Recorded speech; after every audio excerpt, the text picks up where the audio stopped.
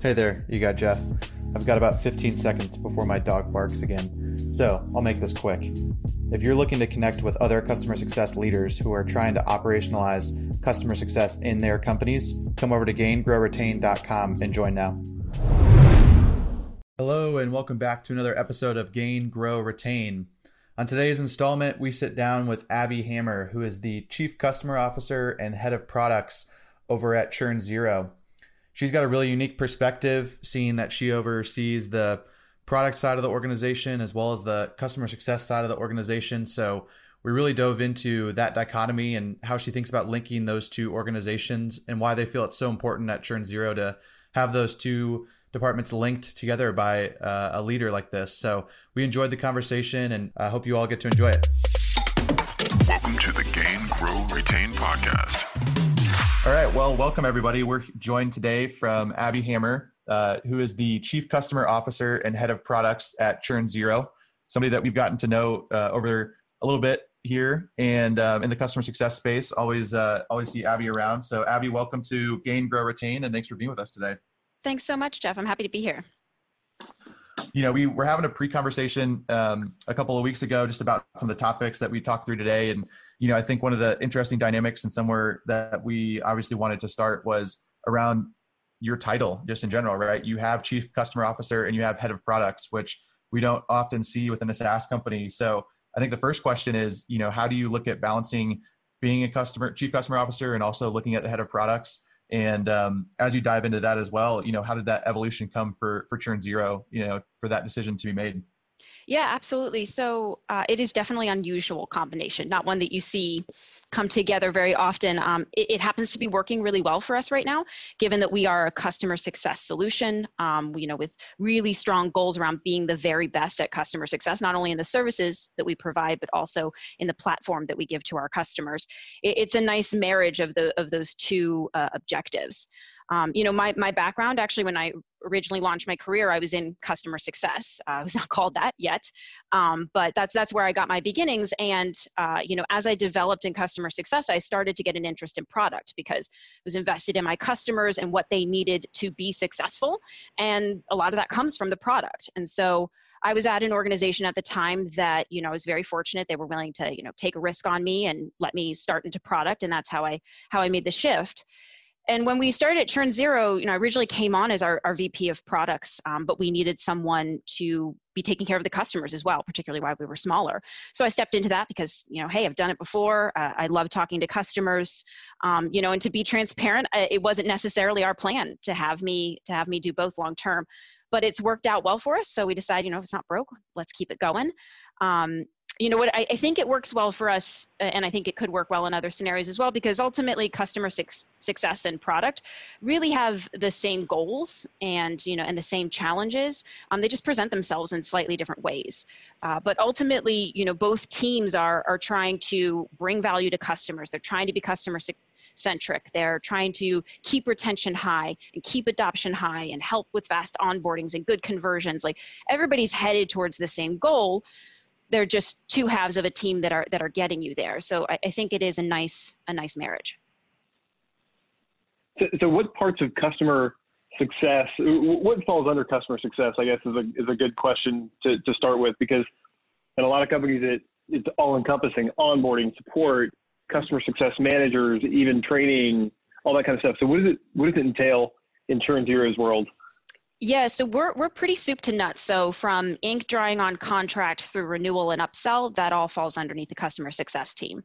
We divide our team into two sub-teams, if you will. We have implementation specialists that are involved particularly heavily at the beginning of a customer's time with us, you know, making sure that their integrations get it set up correctly, that their admins are trained in full, that they really have mastery of the platform so they can continue to use it going forward.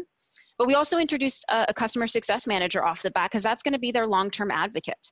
And even once we get a customer live, our customer success managers are responsible for deepening that adoption, building that relationship, delivering value to our customers. They bought us for a reason, and we're always asking ourselves, have we met that goal? You know, when they say, like, was it worth spending money on ChurnZero? We always want the answer to be yes. So having the CSM involved from the beginning is helpful.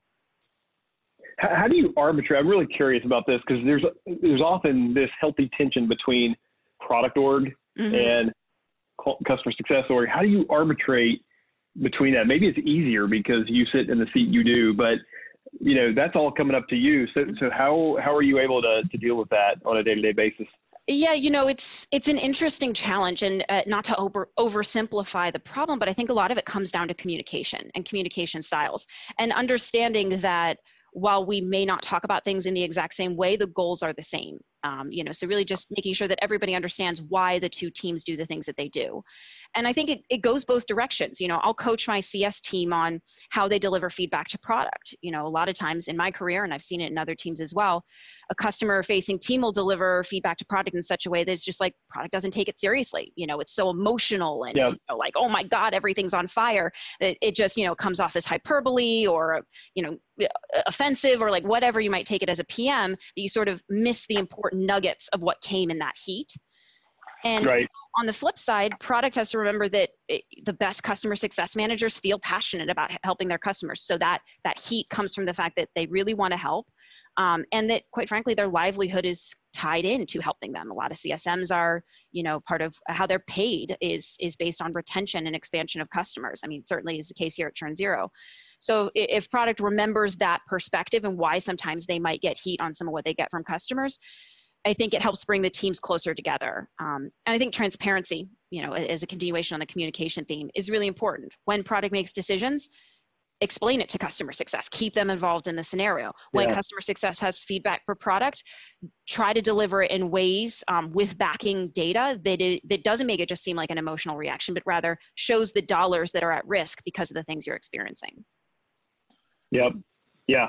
That's great. I've always thought of customer success as really the first line of defense in a way for a product. So I always coach my CSM teams to defend your product management team, because it's hard to understand, but there's a completely different cadence of work there, right? You're not working on a issue response kind of situation. If you're in product, you're really trying to think more strategically, and that it's just apples and oranges, right? It's product people are from Venus, CSMs are from Mars. And the CSM, the urgency comes from being on the front line with the client, but then the product people have to keep it on a long-term strategy of the business and how the product is going to support that. Absolutely. In general, it is. And in general, a customer success manager not only should defend their product team, but also their product. Like, hopefully you're lucky enough to be working on a product that you believe in. And if you're trying to make a customer successful, you certainly want to be empathetic. People don't like hitting a wall, or it's just like, well, you're wrong, it's perfect. Obviously, every product can continue to be improved. But, there is a line that you can cross where if you indulge these things from customers too much, or you don't try to explain why things have been done, which is hopefully information that product has given you, you can build this rapport that's actually based on sort of a disrespect of the product, which doesn't help anyone long term. I just think it doesn't build a good relationship, even though it might initially feel like it's building a good relationship. Yeah. How do you think about we're kind of talking about communication, obviously, and you're working with two different teams, and you're trying to kind of facilitate that flow of communication. But is there anything in particular that you found that's worked well in terms of a process or meeting cadence or kind of feedback loop that you're saying, like, man, our product team and our CSMs are so in sync that you don't even have to step in the room, right? Like it's just happening harmoniously. So I'm curious how you think about that. Yeah, so the initial sort of collection of ideas takes two forms to me. One, I'll start with the product side. In product, we often sometimes, when we do talk to customers, which sometimes we don't do enough, lots of things going on, things happen. But when we talk to customers, often it's sort of geared towards what we want to find out. It's about getting our questions answered as opposed to being in a listen, absorb mode. So I think it's really critical for product to spend a lot of time immersing themselves in the customers that they support. Go to sales calls, join customer success calls, listen to trainings, get in the support queue, answer some questions. Like, the more deeply you understand what's happening to a customer in a day-to-day, the better you're going to be able to couch all the feedback that comes to you from the customer success team. Now, on the other side for customer success, I think you need to have a formalized way to collect feedback, like you just do. Just even if you have a routine meeting where you meet with people, I think you got to be able to quantify. An hour-long meeting where CSMs, talk about the things that they're hearing. Odds are you're going to hear about the stuff that they most recently dealt with, or their current crisis, it's not necessarily going to be reflective of their larger, the larger patterns they're seeing. So I think having an established way to collect that feedback, trying to, yes, give them some space to elaborate on what they think the problem is, but also requiring some structure out of them. What part of the application is this at? How important is this to the customer? What's your sense of priority? Are there dollars at risk on this? Sort of bound in what you want them to tell you about the scenario, so that even if you have meetings to review those, which you should, you can always quantify. Because then if you choose to spend the time on customer items on your roadmap, and I am a strong believer that there should be a good, portion of your roadmap that is clearly reflective of your customers, you want to be able to defend those decisions and the priority of those decisions, and bring it back to the number of times it's been asked for, the dollars that are at risk, the potential expansion that we can't get without this, those sorts of things. So it is really just making sure that product is preset to hear things in the right way, and customer success is set to deliver things in a way that is quantifiable in the end, at least. Yep. Hey, Abby, I've got this strong feeling that, and I've tried to implement this in multiple companies that I've worked in, but the strong feeling that when you get a piece of product feedback, if you are reporting back to the client on how you're dispositioning that, I have a really strong propensity towards either saying, yes, we're going to do it, and it's going to be in the next release or the next handful of releases, or no, we're not doing it. End of conversation, which is really hard, right? Yeah. Because under that model, the majority of things that you get are going to be no's, because you're only doing so much in the next release. But if you're not doing it in the next couple of releases, I can't guarantee it's going to happen. Right. I'd rather disappoint the client up front and say no, but we're going to capture it for feedback later. If we're doing discovery in that area, we'll call you. Versus letting them down by not being able to deliver on something that I said yes or maybe to. So interested to your perspective on that. Yeah, I wholeheartedly agree. So, here at ChurnZero, when we do product feedback, it gets very, immediately reviewed by product. And there's an initial sort of like either, sorry, it's just not going to happen, so that you can go back and communicate that to the customer, or actually, good news, it's coming very soon, go ahead and commit a rough timeline. Or like you said, okay, I'm not doing this now, but it is, it's related to the themes we're going to do or that we're working on. So I cannot give timelines, but, I'm interested in doing that feedback. And I think, I think this brings up an important point where I think a lot of groups are quite good at collecting that feedback, and they're really poor at using it and feeding it back to their customers, even when they do the things that their customers asked for, which is just like the most missed opportunity ever. Like I did this thing and then I forgot to tell you about it. Now I don't get any credit, or even worse, when you discover it was there, you're annoyed that I didn't tell you. Like, you need to make sure that it's not just about the collection, but it's about an immediate feedback loop with the customer. If you're not going to do it, like you said, call a spade, let the hope go. But if it's something that's there, how do you involve them in that? And I think a lot of times it feels like product takes an idea, disappears, and then they come back weeks, months later, and they're like, okay, here's this thing. And again, I think that's missing a lot of opportunities for CS and support to work together, with CS being, support, product and CS to work together, because CS is the front lines. As you're developing, show a mock to the CS team, ask them what it is, what they think about it, how a customer will react to it. A lot of times CS are also getting customers, they're coming at them and saying, I want X. And so when they communicate with the customer is accepting nothing else but X, the delivery of X. And product isn't necessarily going to do X, because that's not necessarily the best solution or the most, inventive solution or all-encompassing solution. So I think also helping customer success, when they deliver that feedback to customers, say, okay, you asked for X and I'm giving you Y, but here's why it actually still accomplishes what you were looking for.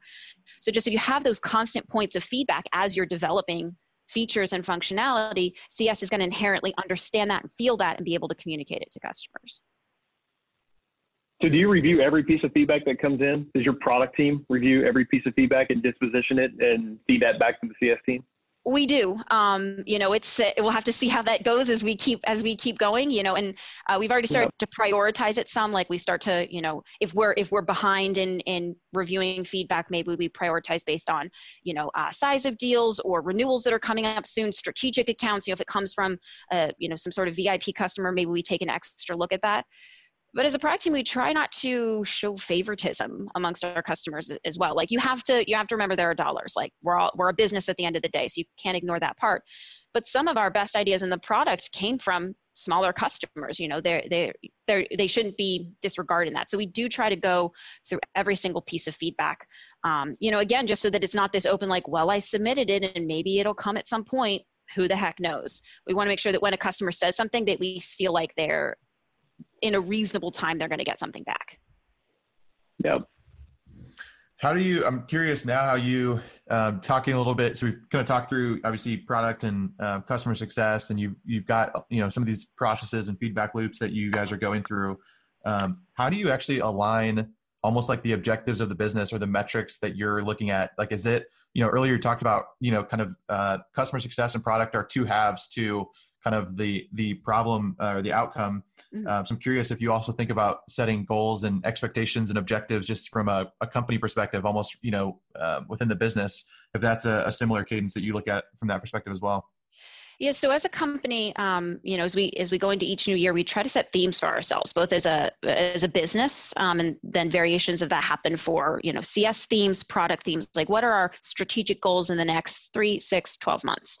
And you want to see lines drawn between all of those, and hopefully some shared KPIs drawn between that. So if you have, just to keep things super general, if you have an objective of, being able to increase upsells by X%, specifically focusing on a couple of modules, then that needs to be reflected in CS, that needs to be reflected in product, like it needs to be carried through the entire organization. I also think it can be interesting when you have those themes and you align everyone around those themes. Something I like to do, again, to keep the teams really close together, is to talk to the CS team and say, all right, let's make you the product managers here a little bit. We have these themes, we have these goals, and that. Now, here are all the requests that are somewhat related to those goals. If you got to prioritize, what would you do? What would you put first? Well, what do you think is going to get you the biggest bang for your buck? Almost give them a little taste of sitting in product seat so that they can understand how those themes all come together in a larger capacity. Yeah, no, that makes a ton of sense. Do you guys as a organization prescribe to any like OKRs or any particular kind of objective set when you guys look at setting those things, or is it kind of something you guys have come up with your own secret sauce and just use these themes and kind of boil it down from there? I'd say more around the secret sauce. I mean, we certainly have very clear KPIs that we track as an organization. Our CS team is really focused on revenue retention being the big one that comes out. There are some indications of customer health that we look at as well, and to me, those span both CS and product. They both should be on the line for that. So those would be the numbers that are shared between those teams. But I think thematically, as we decide what we're trying to do as a business, it's all got to come back to that, like what was the goal there? And that's a number that's shared by the entire organization. Very rarely are you going to come up with a goal as an organization that one department can do on their own. Like that's just, not how a business works. We all know, So those themes do sort of are king in the situation because it represents the ultimate number we're trying to move, whatever that number might be. Yeah, makes sense.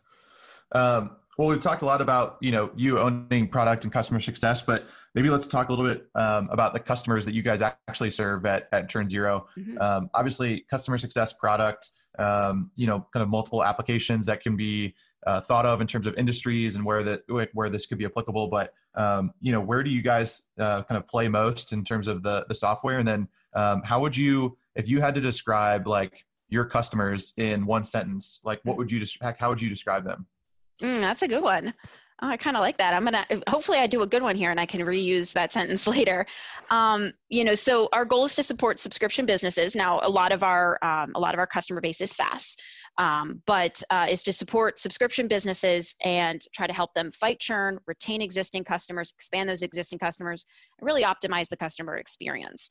I think our sweet spot tends to be small and mid-sized customers. There are solutions out there, whether they're homegrown or purchased, that can be quite enterprise, a very intense to support and maintain. And, to be a little bit Robin Hood about it, we kind of want to make sure that customer success, is available to everybody. It's something that everybody can do and do well. And so I think our background as a leadership team and our background as a product mean that we can particularly serve well small and mid-sized customers. We have plenty of larger customers as well, but We're particularly interested in what we call high velocity teams. So CSMs that are vastly outnumbered by the number of accounts that they have to manage. If I own 20 customers, I better be able to name them and tell you everything about them off the cuff. The tools that I need to support that is very different than if I own 200, 2,000 customers. Just what I need to support myself is very different. For the one sentence, I'd say our customers that come to us are, they are just beginning up the mountain of developing their customer success programs. They're very aspirational, which is always so cool to see and so exciting to experience. And they're often looking to us for help. How do we do this the right way? It puts a very cool challenge on my team that we have to be the absolute best at customer success, because we're being looked at as an example of customer success. But I think our most successful customers are the ones that come into it and say, okay, we've been doing things, but we're here to reimagine what we could be doing and to, really take advantage of this software project, yes, but take advantage of it as an opportunity to reimagine who we are as a team and what we want to accomplish and how we measure that. Wasn't really a sentence, was it, guys? It's okay. We'll give you like 3.5 sentences. Yeah. That's all right. It was great. No, I like that. And I think the interesting, one of the points that we wanted to touch on here too, as we started talking is, we continue to find ourselves in the business that we're in, and we get asked the question all the time, what is the breaking point, of when I need a system? When do I need an actual tool to come in? And it's just funny, I think when we walk into a room, it's almost like they're hoping for the silver bullet, and they're like, okay, tell me the ARR I need to have, tell me the amount of customers I need to have that gives you the answer and tells me I need a solution today. And I think obviously it's more nuanced than that, but I'm curious, as ChurnZero goes in, and you start to look at some of your customer base, like what is the moment where you're like, hey, you know what, this is like the right time that you need to start thinking about a solution? Yeah, I wish there was a description as well. It'd be really helpful. We could just hand a sheet of paper to prospects and be like, if you meet these things, you're ready for a customer success solution. Because we've had customers that, I'll admit, when they came to us, I was like, oof, I'm not sure you're ready. And then, they've been rock stars. So it's not a hard and fast rule. I do think you can go a little too early. And I think that's mostly because setting up any customer success platform requires focus, energy, and some elbow grease, quite frankly. No system is going to be perfect magic where you don't have to be putting thought and strategy into it. We describe it like a gym membership. If you have a gym membership but you never go, or you go and you just stand on the treadmill, it's not going to accomplish the same things for you as if you're actually running on the treadmill every single day. So, sometimes when we experience extremely small teams, it's heartbreaking a bit, because they're the ones that could benefit from our tools the most, but they're also the ones that struggle the most to actually literally find the hours in the day to implement something. So I think you can go a little too early, but I also think very quickly you can flow into, you waited too long. I've seen a lot of teams that waited till they were already at like 15 CSMs. And at that point, now we're just trying to control chaos a little bit. And the idea of having the time and the space and the luxury of stepping back and thinking about what you want to accomplish as an organization is a little bit lost. You're just drowning in the day-to-day. So I think it does need to be early on, once you actually understand who your customers are, what makes them successful, how you are participatory in that success. You need to be able to answer those things. And then, as soon as you can answer those things, I think that's the right time to start considering, for sure. So it's less about size, I think, and more about where you are at, ideologically. Yeah. I think it's this interesting, I think what we've also seen is an interesting dynamic where the SaaS leaders, or we'll say, the kind of emerging SaaS companies, are typically led by founders who might be a little bit younger on the spectrum, and they're a little bit more technology driven. And so they are looking for technology solutions rather than looking for human solutions, which I think we've found is an interesting kind of dichotomy. Because to your point, there is a point where you implement the system, and then all of a sudden, or you implement the tool, and then all of a sudden it doesn't really work for you because you're not putting the time, effort, focus, and it's just kind of languishing on the side. Mm-hmm. And then there's also on the flip side where you're too human driven, and now you've added, for every 20 accounts, you have a formula where you just add a CSM without really evaluating, can a tool come in and help me during this time period? So I do think there is this nuance where it's kind of figuring out, is this the right moment, and do we have the tech stack and almost the operational leader to actually do this and implement it? I think part of the challenge that we always see is customers buy the tool and they think it's this silver bullet. And then they also forget that there's this operational cadence where, how am I going to get the data in? What's the actual process within the tool itself? How are we thinking about almost like all of the inputs, even outside of data, but segmentation? What's my customer journey? What are all the kind of discovery elements that I need to do in order to prepare myself for the tool? Absolutely. And our process, we try to be extremely consultative in our process, so we're not asking you to wait till you can answer those questions perfectly. If you can ever answer those questions perfectly, that's amazing. I'd love to talk to you. Like no one ever has those questions answered perfectly. So it's not about being at a place where you're like, we have absolutely everything buttoned up, but you do need to be a place where you've started to ask those questions, so that when we try to consult with you around a strong segmentation strategy, the best areas where we can employ automation for the biggest bang for our buck, that you have thoughts there, that you have, plans there, even if they're not fully fleshed out, but it's not the first time you've thought about it. The first time you thought about it shouldn't be when you're trying to do it. You've hopefully done a little bit of pre-planning on that. I think you got to treat it like part of the product as well. And you get that good baseline of operational data and some of the things that are in place. The other problem with always adding humans is that you inevitably start to miss opportunities where you could be automating because you're just plugging the gaps with humans. So we've seen a couple of instances here recently where folks are starting to put the system in first. It's hard because it's an end user system, right? And you don't want to get too far ahead of your end users that you will have eventually, but in some cases they're putting it in before they even hire the first one, at least the data and analytics and whatnot. So yeah, I mean, we have had customers do that and be successful. So, we'll certainly say it is possible. I just think if you are that and you were looking to do that first, you need to be prepared to do even a little bit more work than anybody else. Just because you are, pre-leading things so much, you can certainly be successful. You're just going to have some additional things to work through. Yep. All right, cool. Well, Abby, you've been very gracious with your time. We've enjoyed the conversation. We got one final question for you. We didn't prep you for this, so we're putting you on the spot here. But what's the big thing that you need to accomplish this week for Churn Zero? What's on your list? Yeah, the big thing we're working on right now is we're taking a look at our onboarding process. We've had the same process since we started. Well, we have been iterating on the same process, I should say, since we started. And it produces really good results, but we're actually trying to self-reflective and say, where are opportunities where we can make some of this less, one-to-one communications. Again, it's coming back to nothing happens automatically. Even Churn Zero, we use Churn Zero at Churn Zero. We drink our own champagne. But we have to be purposeful about coming back and saying, okay, we have this great process, but is it really as streamlined as it could be? Have we automated in the best spots? So that's actually, we've just kicked off a project to really start to look at onboarding and what we can do there, for our own benefit and our own scaling, but also for the benefit of our customers. So we're starting to do some planning there, and hopefully we'll have a lot of new cool stuff in 2020 as a result.